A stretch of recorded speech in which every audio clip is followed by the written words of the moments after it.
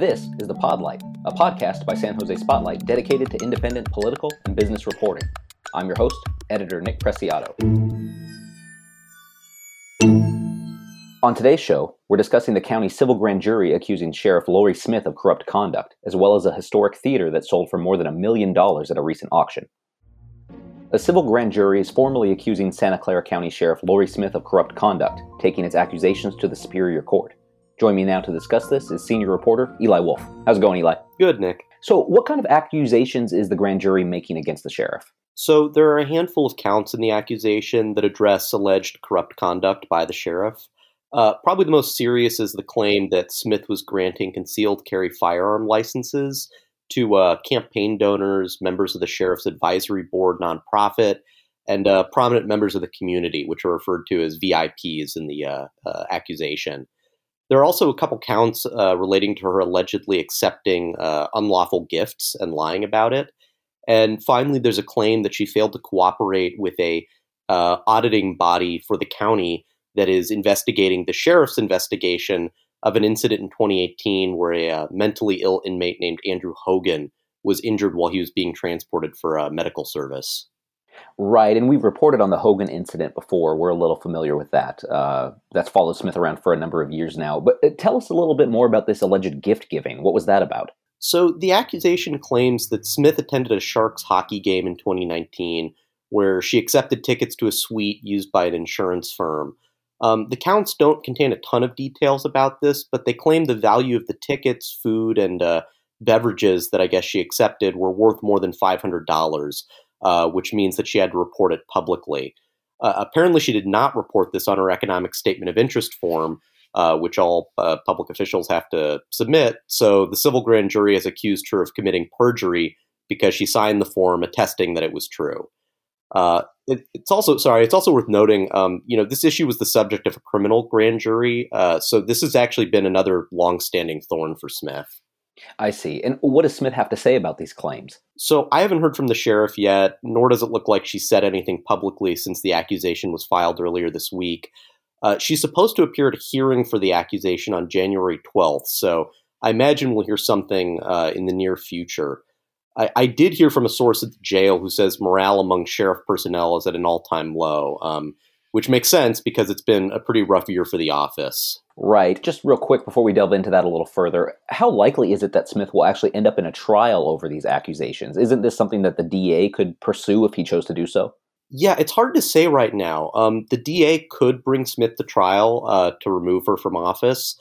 The accusation we reviewed had a witness list of 65 people who spoke with the civil grand jury during its investigation, and that includes assistant DAs, current and former sheriff personnel, judges, and prominent business people in the community. So it seems like they have the information necessary to take this as far as they want to go with it. Now, final point here, getting to what you were saying about this just being like the latest accusation in a long line of things the sheriff has faced this year. Tell us about some of the criticism and the issues that Smith has faced over the course of 2021. Yeah, so earlier this year, the Board of Supervisors demanded outside state and federal investigations into Smith's handling of the county jail. The main issue really has to do with a rash of injuries and a death involving mentally ill inmates, but the referral that they filed also raised questions about possible corruption relating to the issue with the concealed weapons licenses and favorable treatment given to campaign donors. The board also took a vote of no confidence in Smith, and in a fairly unusual move, San Jose Mayor Sam Liccardo also went public in demanding her resignation. Outside of this, community activists want Smith gone. They blame her for not doing enough to improve conditions in the jails, and they've staged a number of protests this year, both over Smith's conduct and also against the construction of a new jail facility. And on top of all of this, Smith is facing 3 new challengers in the 2022 election. So given all these pressures, it's not really clear what's going to happen to her next year, but it'll be interesting to see if she sticks around for her reelection. Looking for a way to unwind after work or on the weekends? Purple Lotus has plenty of premium cannabis products to choose from. The family-owned business, located at 752 Commercial Street in San Jose, offers great customer service, a comfortable atmosphere, and top-quality cannabis. With more than 50 strains of the Bay Area's most exotic flower and hundreds of products to choose from, there's something for every customer. Purple Lotus offers daily specials on a variety of products, as well as a 15% discount to seniors and veterans, a 10% discount to people with disabilities, and even a 5% discount for students at regional universities. Right now, shoppers can get up to 25% off next-day delivery orders, 25% off when you spend $300, and 15% off when you spend $200.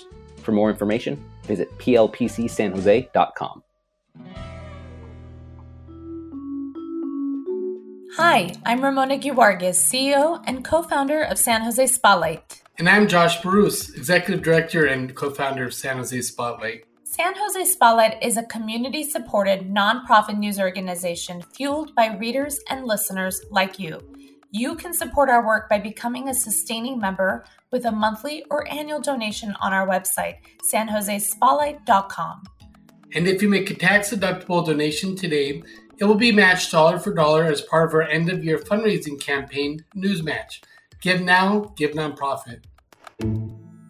The historic Burbank Theater, a 72-year-old building that's been abandoned since about 2019, got picked up in an auction earlier this week for $1.6 million.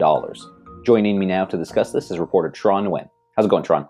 Good. Thank you for having me. Of course. So, Tran, what is the Burbank Theater and why is it significant? Yeah, so the Burbank Theater is located in the Burbank neighborhood, an unincorporated neighborhood that borders San Jose. Originally, this was a classic neighborhood movie theater, was built in 1949. So it's, like you said, 72 years old. It's had kind of like an Art Deco architecture style.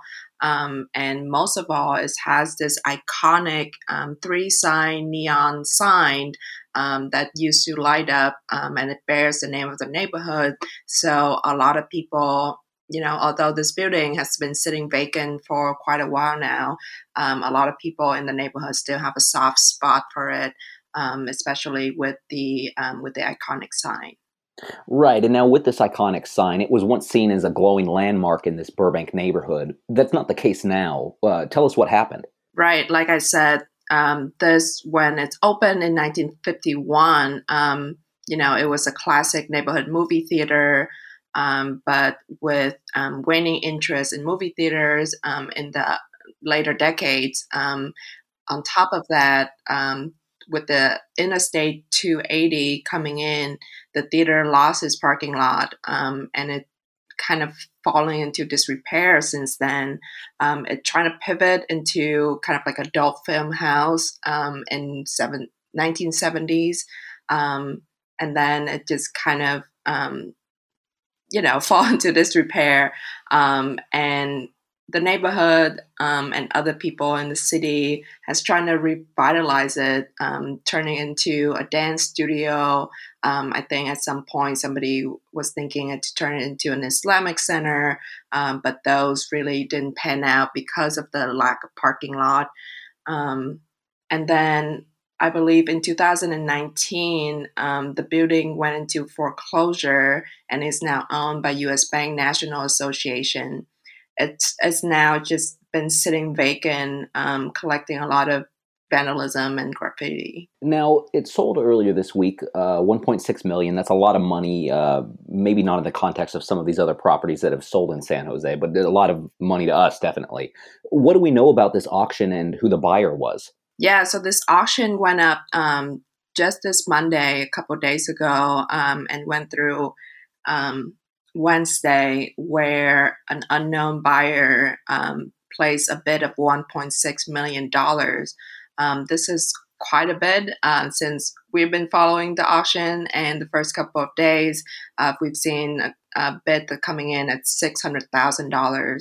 I've talked to a couple of people who've also followed this auction, and they said, although that numbers might be, seems big, but the building has been listed at that price previously, so it wasn't a big surprise to the neighborhood or to the people that are interested in this building.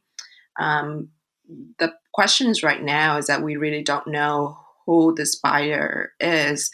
And we probably won't find out until all the paperwork is finalized in January, or the buyer decided to identify themselves. Right. And, there are some in the city who have hope for the future of this theater. Some are concerned it might be torn down for something else. Some are talking about revitalization efforts and what that could mean for the neighborhood. So who are the people and how are they envisioning this space being used? Who are these preservationists that you've talked to? Sure. So one of them is Ben Leach. He's the executive director of Preservation Action Council of San Jose. He's actually the one in the community that found out about this auction when he's trying to put together a list of all of, they call it Endanger 8. So the most threatened buildings or structure in San Jose and in San Jose area that's most threatened. And the Burbank Theater was actually on the list. This organization, along with the Burbank Community Association neighborhood there, really wants to see this place become a gathering place for the community. They said that if you drive down South Bascom Avenue right now, there's not a lot of businesses or establishment that would actually serve the community's need. And having this iconic, structurally sound buildings still in their neighborhood with such history and with such unique architectural style, they hoping this could turn into, another art-based institution or just simply a place where storefront can or businesses can come in and become coffee shops, things like that, where people can come and meet each other and hang out. But as of now, since we don't know what might happen to the building, those are just visions and dreams at this point. Right. And I'm sure we'll follow up on this once we actually know who the buyer is and what the plans for the building are. Thank you so much, Tran. I appreciate you coming on. Of course. That's it for this episode of The Podlight, a podcast produced by San Jose Spotlight, the city's first nonprofit news organization dedicated to independent reporting. I'm editor Nick Preciado. Thanks for listening, and we'll see you next week.